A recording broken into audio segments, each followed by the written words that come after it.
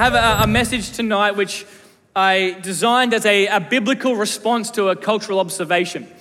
Something that I think is happening within our society, this phenomenon I think that is happening, whether you may have recognized it or not recognized it, but I think most people are feeling the effects of it. And I think if you falsely identify this and falsely treat this, it will damage so many parts of your life.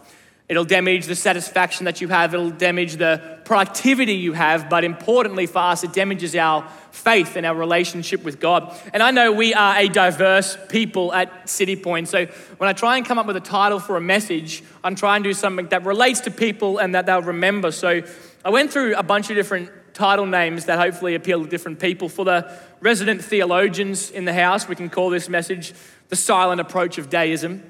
For the resident prosperity lovers in the house, it can be called Removing the Barriers to Your Best Life. For my resident TikTok preachers, it can be called Stop Losing and Start Living. But the title I've landed on is something that I think is very practical. It's the danger that everyone's feeling but no one's talking about. I think there's something happening right now in our society, and as I talk through this, I think you'll be able to identify it as well. And if we can start with a symptom of the problem, we can start what with people are feeling. It doesn't take a cultural commentator to realize that a lot of people are feeling different ways after a crisis.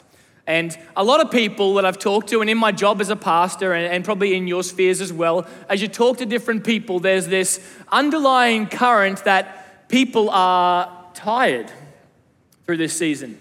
That they can see that people are fatigued in some kind of ways. For some people it's physical, some people it's emotional, and you might not really relate to that, but emotionally tired is almost like, when I get close to the edge, this is the edge, and when I get there, I'm done with it. Like, I can't deal with it anymore, that's it. And what emotionally tired looks like is that you get to that place a lot quicker. And I've noticed that in a lot of people as well. They're just getting to the edge of things a lot quicker. Getting to that point where like, I've got to tap out, I've got to pull back. Maybe you're physically tired where you carried a workload before this whole crisis hit, and now you're trying to do the same thing after the crisis or coming out of the crisis, but it just seems harder. Have we put too many processes in place? Or is it my phone that I'm too connected to the world all the time? Do I need to pull back from different involvements? Why do things feel harder than they were before? Or why do I feel emotionally tired? What is this fatigue that a lot of people are feeling? Because as we come into Faith, Love, Hope season, Faith, Love, Hope is about expansion.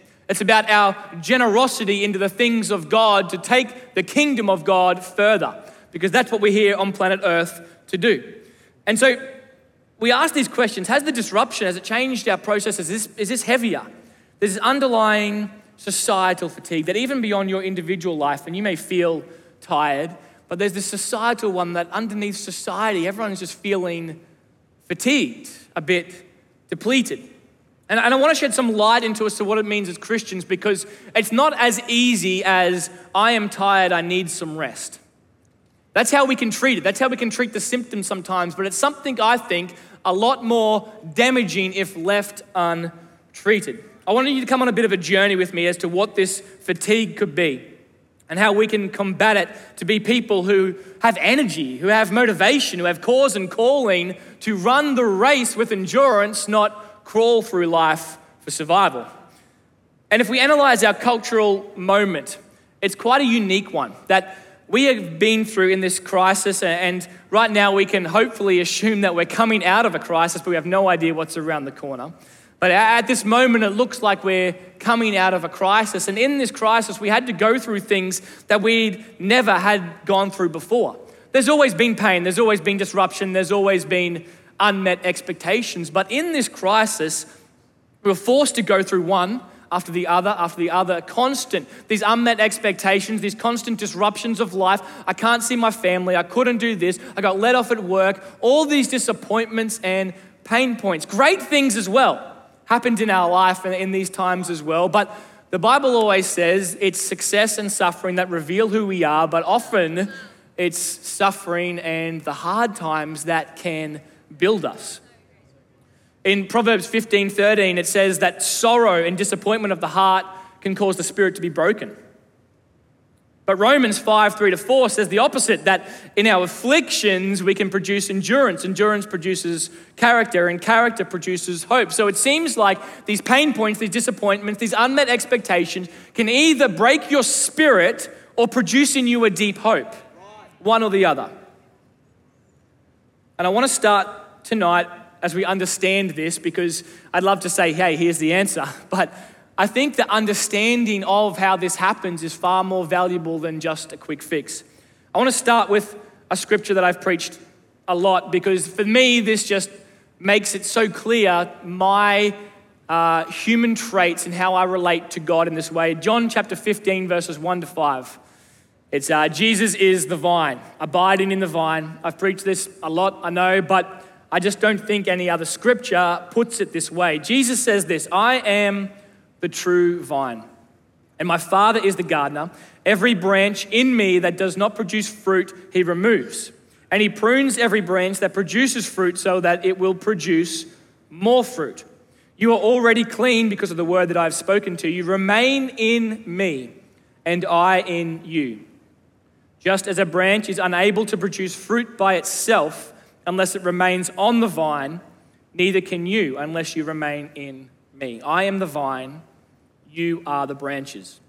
The one who remains in me and I in him produces much fruit, because you can do nothing without me. I love this because you can get an imagery from it as I speak. When Jesus says vine, he means like a vine or a tree. He is the tree, and we are a branch that's attached to the tree. And that in itself says a lot about it. A branch, if you were just to be a branch sitting on the ground by yourself, chances are that branch is going to die. But when you're attached to the tree, you get your nutrients from it. You get your resources from it. And so Jesus is talking about how we as humans function, how we're designed to be. We are designed to be attached to the tree. That's how we are sustained. And when you are attached to the tree, whatever you're attached to something, you bear the fruit of the thing that you're attached to. If you're a branch on an orange tree, you're going to bear oranges. If you're a branch that's attached to an apple tree, you are going to bear apples. And in this life, if you're a branch attached to the tree that is Jesus Christ, you bear the fruit of that, which is peace. It's joy. It's long-suffering. It's all these great things that we're supposed to have. Tiredness and depletedness is not in that list, yet somehow we're still feeling that. It's because every human being attaches themselves to something. Your anatomy, your spiritual anatomy is that of a branch. You're attached to something. And if you're not attaching to Jesus, Jesus says, I am the true vine, which means there's also fake vines. There's also things that you attach yourself to that feel good, but they produce a bad fruit in you. And people can attach their life as a branch to ambition, but then the fruit of their life, they're just stepping all over people and cutting off friendships. You can attach your life to the tree of romance, but the fruit of that is a thirsty life, a desperate life. And if the fruit of your life is not that of the fruit of the Spirit, it means your life is attached to the wrong tree. And for people in this place today, there's been anger or bitterness or judgment or these fruit that have been a pattern in your life. And I think it could be because you've been attached to the wrong tree. This is where I want to start, because this is where it starts. If we haven't got this right, if we're not attached to Jesus in this way, then none of this other stuff matters. And so just right now in this place, I know we're about 5 minutes into a message, but if you haven't made that decision to attach yourself to the tree that is Christ, then I want to give you an opportunity in this moment to do that. Because believing that there is a God is not enough to attach yourself to the tree. Believing that the Bible could be real, coming to church is not enough for you to attach your life into it. It takes a surrendered life, a decision to say, Jesus, I will follow you. And it's a spiritual grafting of your life onto it, and then you get the nutrients that you need from God, the energy, the love, the significance and security. It all comes through that. And so I just want to pray right now, if we can just bow our heads and close our eyes just in this moment, that if you are in this place and you can identify with that the fruit of your life is not the fruit of the Spirit. There's been some other things mixed in there, that your life has been pursuing ambition or power or romance or money or anything else a relationship, family, things that come, they're not that they're wrong, they're good things, but when you depend on them for your security and significance, they become the ultimate thing, and they're providing a fruit in your life that's not what God wants for you. And in this moment, there's going to be a grafting of your life away from that and back into the family of God. And if you are honest with yourself right now, if you need to make a decision to have Jesus as the Lord of your life, I just want you to raise your hand while no one's looking around. Thank you. I see that hand in the middle there. Is there anyone else tonight? This is your moment. Thank you. I see that hand on the side there.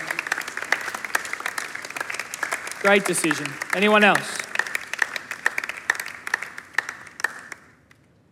God, let me just pray. God, for those hands that I saw go up and any that I missed, Lord, I pray right now that you do what you said you would do, Lord God, that you graft them into your family, that the fruit of their life in the past is now wiped away. And where there was anger, Lord God, we ask for peace to come in. Where there was bitterness, we ask your love to come in. As they attach themselves to you as the Lord and Savior of their life, Jesus, will you bring about all they need, all the resources of heaven, all the spiritual nutrients that they need to make them vibrant again. Thank you, Lord God, for salvation in this house in the name of Jesus. Thank you, God. If you did make those decisions, I'd love for you to tell someone about them after the service, or go to the lounge and see the team after the service. That would be great. But now that we've seen this bit, this societal fatigue, I think is felt easily on one level, but we as Christians also discern things on another spiritual level. So I'll put this up on the screen behind me. Most people recognize what's happening on this level, the perceived level.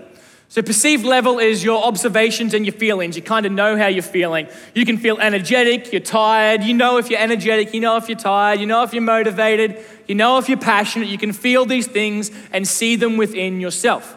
And on most levels, people can tell that, I can judge if I'm tired or not. But then the danger is that on that perceived level where we feel it is the same level we try and treat it. So if I'm tired, I try and rest. But now I've been binging Netflix for 2 days and I'm still as tired as I was before. And so there's another level as Christians we're called to also discern. That we have a knowledge into the mysteries of God, and there is another level deeper that this is impacting.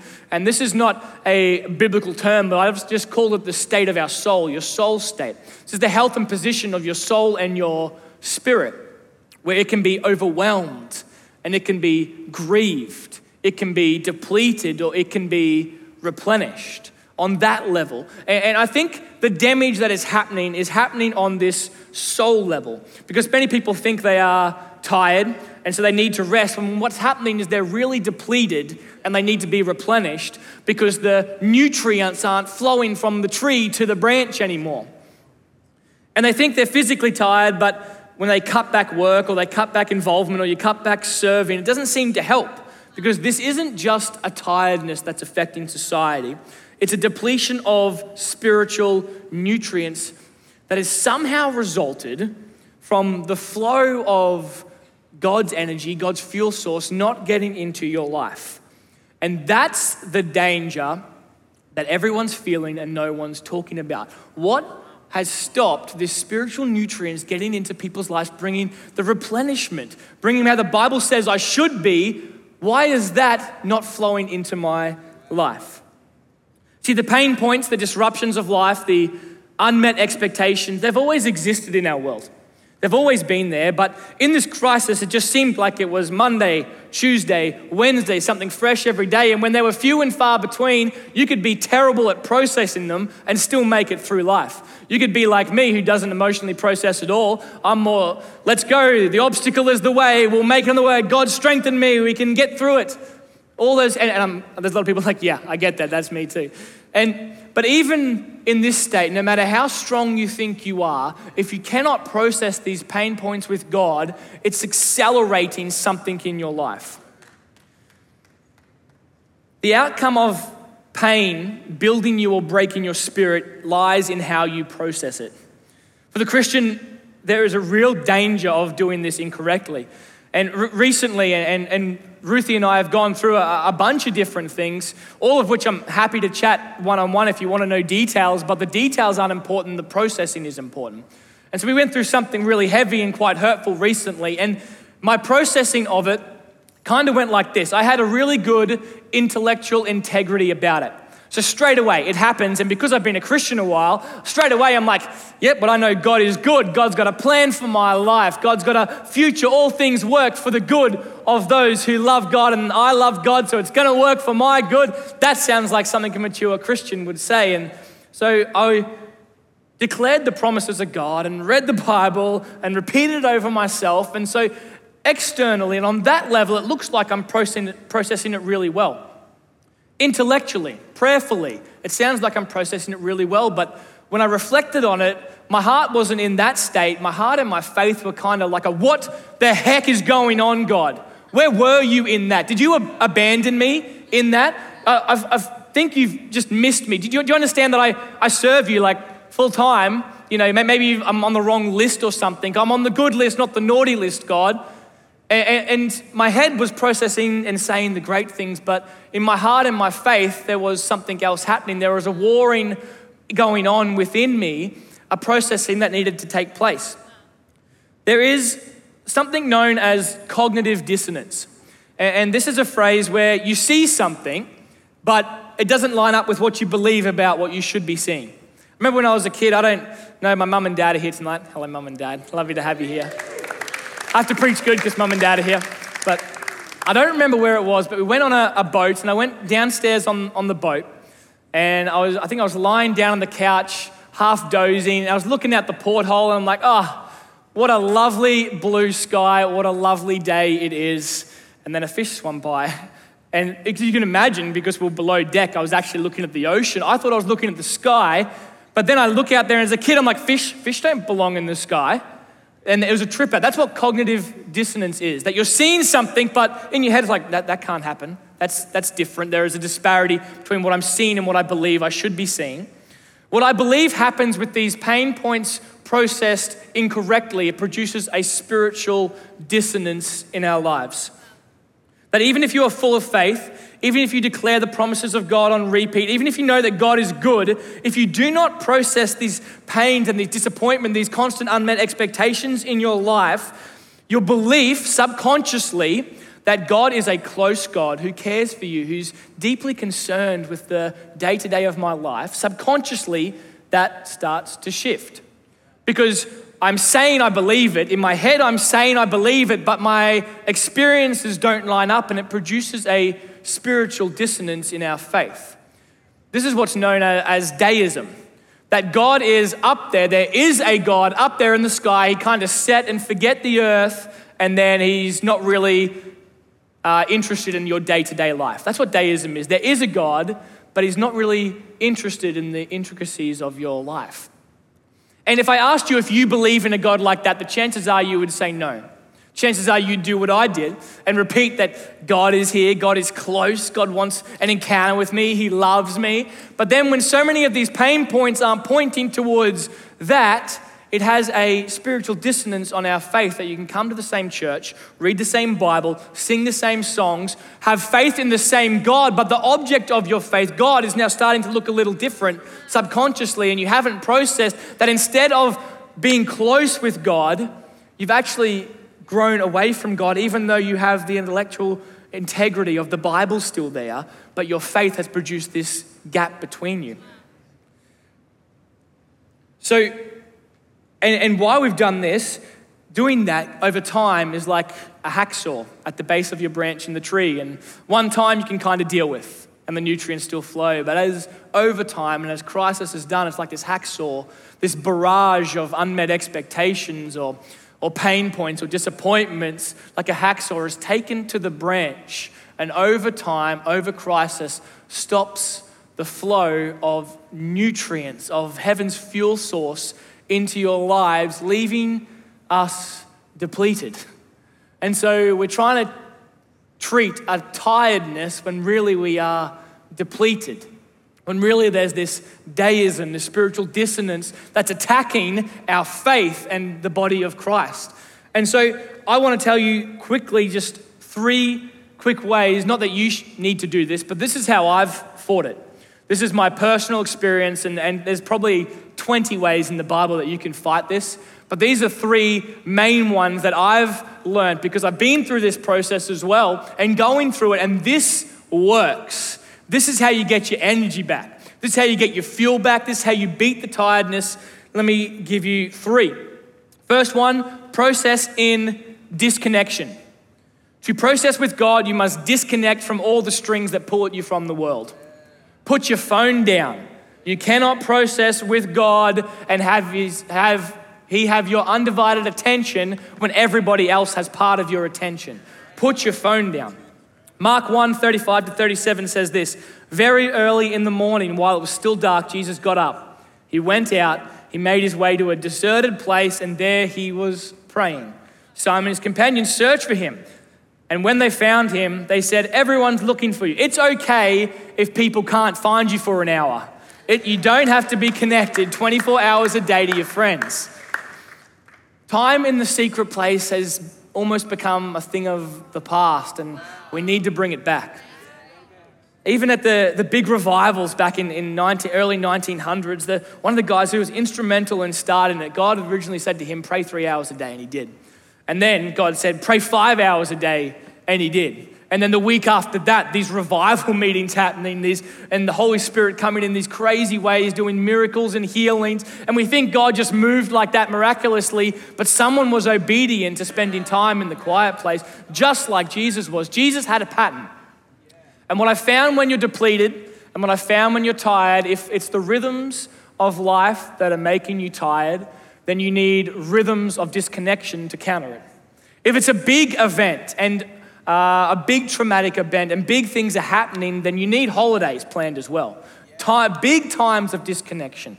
But if you've got a rhythm that's constantly draining you, a rhythm that's constantly depleting you, and you put in a holiday and come back to the same rhythm, you're going to be in the same spot in another 3 weeks. And this is not a time management TED Talk. This is an analysis of how Jesus did it. And I love this, that Jesus had this pattern in place. Go to prayer, come back to ministry. But because that pattern was in place, he was able to push through when times got super hard. Right now, we need to be a resilient church. We need to be a resilient youth, young adults collective. We need to be a resilient church that can push through and not pull back when it gets tough. Jesus went through this time. He said it was about to go and pray, about to go to the secret place, because his cousin John the Baptist had just been beheaded. There was a death. Someone no closer than him. Even they were tight. They were friends. You imagine someone so close to your family member just dying. And so he was like, I need to go process this with God. I need to go talk to my Heavenly Father about this. And as he was going, 5,000 people chase him down to minister the same day. He doesn't get a chance to process. And you and I be like, get away from me. Don't you understand that I'm mourning? But because Jesus had this rhythm of disconnection and connection, he would push through in one of the hardest days that he ever existed. He fed the 5,000, he taught the 5,000, he took ground for the kingdom. He could push through because he knew how to have a rhythm of disconnection and how to process in that. You need to process with God in disconnection. And yes, that needs to be maybe an hour a day or whatever it is, but include little rhythms on it through the day. If you're just starting, do 3 minutes of prayer 3 times a day. Helps heaps. You put your phone down, turn it over, leave it in another room, 3 minutes of prayer 3 times a day. If I tell you to do 5 hours like this guy, you might do it one day and then you'll never do it again. You need to start small, start baby steps, start your disconnection with God. And so when these big times come through, you have the spiritual reserves to go through it. Process in disconnection. Second one is process with emotional authenticity. My wife probably thought I would never preach on that. Process with emotional authenticity. We must not just process with an intellectual correctness, like I did, but with an emotional authenticity. When it comes to be shaped by God, it's a surrendered life, completely open to God, that gets molded and changed and shaped, surrendered in action, surrendered in emotion. To lay down your emotions to God is like an unbottling, this unbridled exclamation of, this is where I'm at. I don't understand your decision. This sucks. I don't like it. Have you forgot about me? You can be angry with God. God is resilient. Actually, and sometimes we think if I'm angry at God, maybe that's not something that doesn't take faith. If you're standing there shouting at the sky, you're either insane or you have faith that someone's listening. It actually takes a great faith to bear your soul before God. King David, a man with God's own heart. All the Psalms, you read the Psalms, David is an emotional guy. I imagine he'd be into Shakespeare and stuff. He's emotional. And God comes through for David every time. He saves David every single time. Giants, King Saul, everybody always comes through. Yet every psalm, David starts off with, God, you've forgotten about me. He knows how to process emotionally. Look at this, Psalm 13. He has a lot of psalms, but he's already had 12 by this point. How long, Lord, will you forget me forever? He's so dramatic. It's not even today. Forever. He's ultimatums. How long will you hide your face from me? How long will I store up anxious concerns within me? It's all right to have anxious feelings. Sometimes we think as mature Christians, we say we can't be anxious. The Bible says, do not be anxious for anything. But here's David saying, I've got a lot of anxious concerns within me. If you have anxiety about that, you bring your anxiety to God. I have agony in my mind every day. How long will my enemy dominate me? Consider me and answer me, Lord my God. Will you restore brightness to my eyes? Otherwise, I will sleep in death. My enemy will say, I have triumphed over him. My foes will rejoice because I am shaken. And then he always gets to this part of the psalm. But I have trusted in your faithful love. My heart will rejoice in your deliverance. I will sing to the Lord because he has treated me generously. When you process with emotional authenticity, it always ends in thanksgiving. Not because you are forced to give thanks and muster up praise, but emotional authentic prayer is all about submission. You lay it down before God. I actually was talking to Ruth the other day. I think all prayer is about submission, bringing your desires before God. And when you do that, God can do something in your heart and he shapes you and changes you and shows you. You know the penny drop moments where you see something clearly? They happen when you process with emotional authenticity. And you need to go through this process with God. And this is especially for guys who don't do this often, this can be hard. But when you do, when you go through it and you have those outbursts and you get angry at God, eventually when you process with it, he shows you something about himself. Or it reminds you something about himself. And by the end of this emotional, authentic processing, you start to give thanks to God out of your own heart, out of this well that comes up from within you. You don't have to muster up a praise or muster up worship or muster up thanks. It just naturally comes out of you because when you lay yourself down before God, he always fills you to the level of your emptiness. And if you're full of yourself, he can't fill you afresh. We need to process with him in disconnection and also with emotional authenticity. And the final one I want to talk about is seek an encounter with God. Don't wait for an encounter with God. Seek an encounter with God. The opposite action of deism is encounter. If deism is set and forget God, encounter is taste and see God. And that's the kind of God that we have. Especially, come on, if we're in a Pentecostal church, we are a taste and see. We believe our God is not far away, but he's close. He's not something I have to learn about from the guy on platform. He's something that I can reach out and grab and take hold of for myself. He is a personal savior. You need to be an individual that seeks an encounter with God. He's not a set and forget God. Pastor Liam shared this scripture. I'm going to read a bit more of it about Paul and Silas.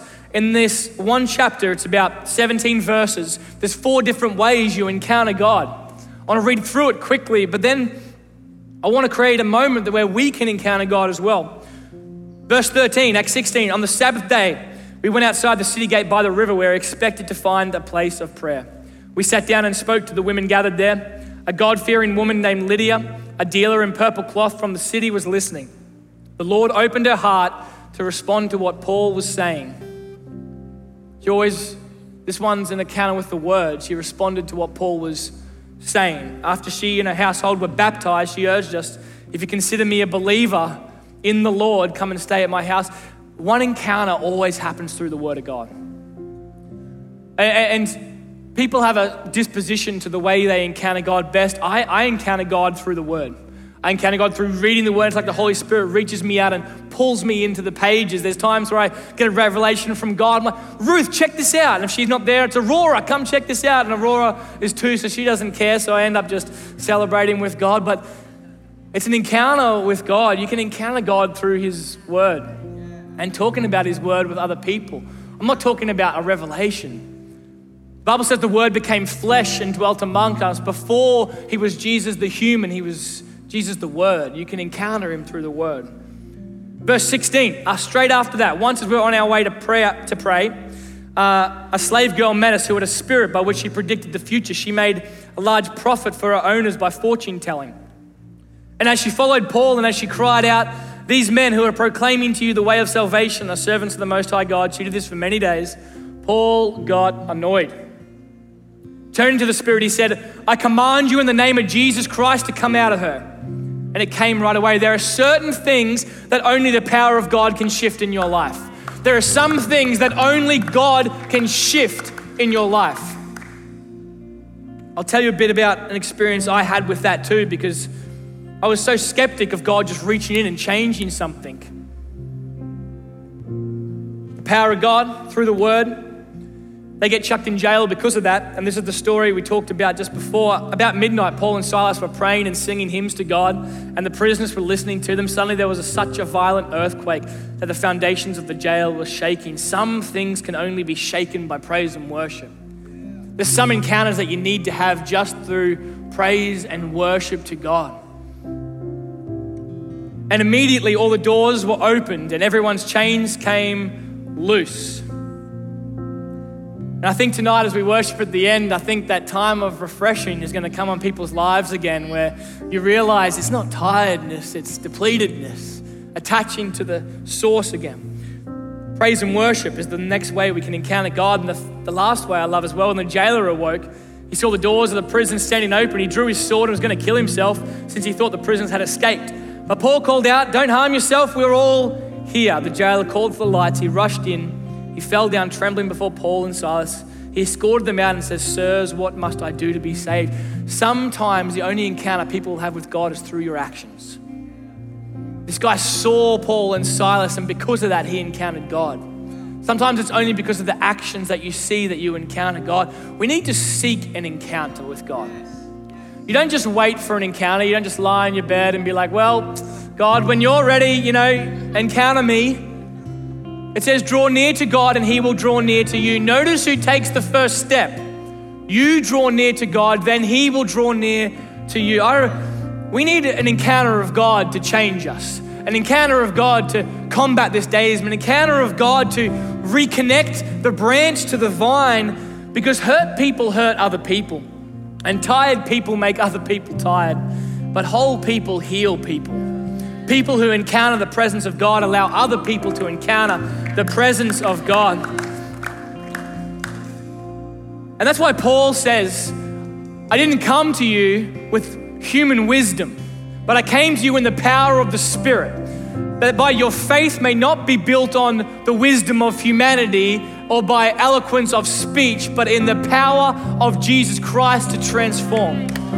I remember a while ago, I came from a Baptist church, and so I came to City Point. I went to a life group and people were falling over under the presence of God. And my first thought was they're obviously faking. These guys are a bunch of nutters. And for years I thought that, because I'd never had that experience. I couldn't really find it in the Bible. That's crazy. And one day in college, and it's only ever happened once to me, but I was leading a life group for City Point, and my behavior in my life was nothing like a Christian should be. I can't say too much because mum and dad are here tonight. I think they're aware. There is too much drinking, too much everything in the college days for those who know my story. And one day, I don't know why I went to City Point West, but someone dragged me out there. And I remember Pastor Tim, he's the pastor out there still, and he said, if anyone needs a spiritual realignment, come out for prayer. And I remember going out there and he prayed for me. And I didn't care for anything. I just wanted God to fix something in me because all my habits and stuff wouldn't fix it for itself, because sometimes you just need the power of God to fix something in you that you've tried for a while. And I remember he prayed for me, and it's not like I lost all my control. That's not what it was for me, but I was so focused on God that I got up off the ground a bit later and felt completely different. And Tim's like, you were down there about 10 minutes. I'm like, no, I wasn't. You were down there 10 minutes. But from that, it changed something in me. It was a pivot point. Pastor Mike's been doing a series. If you haven't done it, it's in the turning, he's called it. You need to listen to it from the AM messages. Sometimes there's these turning points. When you encounter God in a real way like that, I can trace probably 4 or 5 of these moments that are turning points. And if you're a skeptic like me, that people don't fall under the power of God, I'm intellectual, so I had to research it. So if you're a skeptic, this is how I rationalize it and see the evidence of it in the Bible. The glory of God, glory means weight. It means the mass of something, the literal mass of it. And up until that point, I think I had the concept of God. Like my life was a glass of water and God was a ping pong ball that could float on top but didn't really change anything about me. But an encounter with God is like someone dropping a rock into it and displacing it. And things were changed within me. But you have to go after encounter. You have to seek God for encounter. And so right now in this moment, I'm going to invite you all to stand. Because people depend on your encounter. You being replenished by the power of God depends on your encounter. And tonight we're going to sing and we're going to worship again, and the altar's open and the prayer team's ready, because some people tonight, you need a spiritual realignment like I had.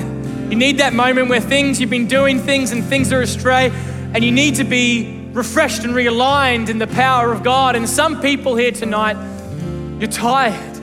You're so fatigued, you're just worn out. You know it's because the nutrients, your resource of heaven haven't been flowing into your life. You need to be replenished and you need to be refreshed. You need an encounter with God, but you have to go after it. Yeah.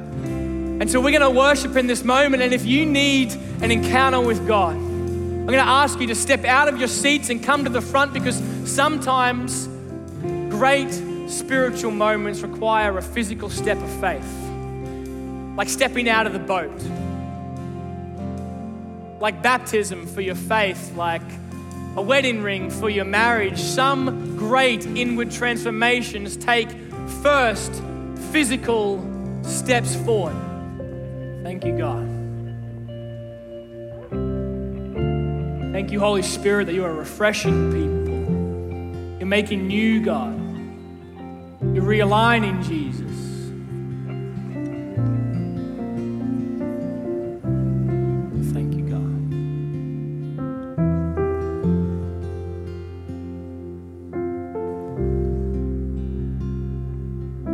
I know there's still people being prayed for, but let me just pray for us all tonight as we continue to chase God through our weeks. God, thank you that you are not a distant God, that you're close, that you're present, that you're here, that you are within arm's reach for us every moment of every day, whether we feel like it or not.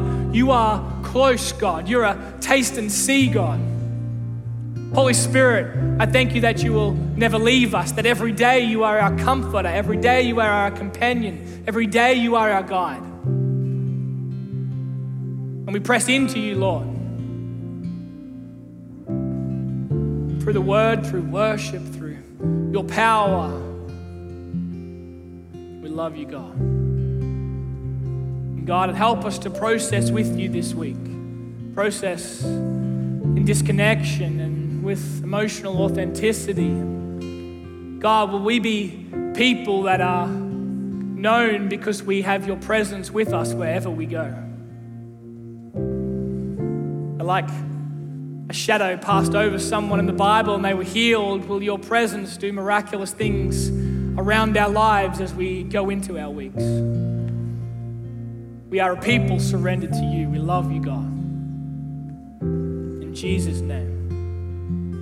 Amen and amen. Give God some praise tonight for what he's doing in lives and doing in hearts.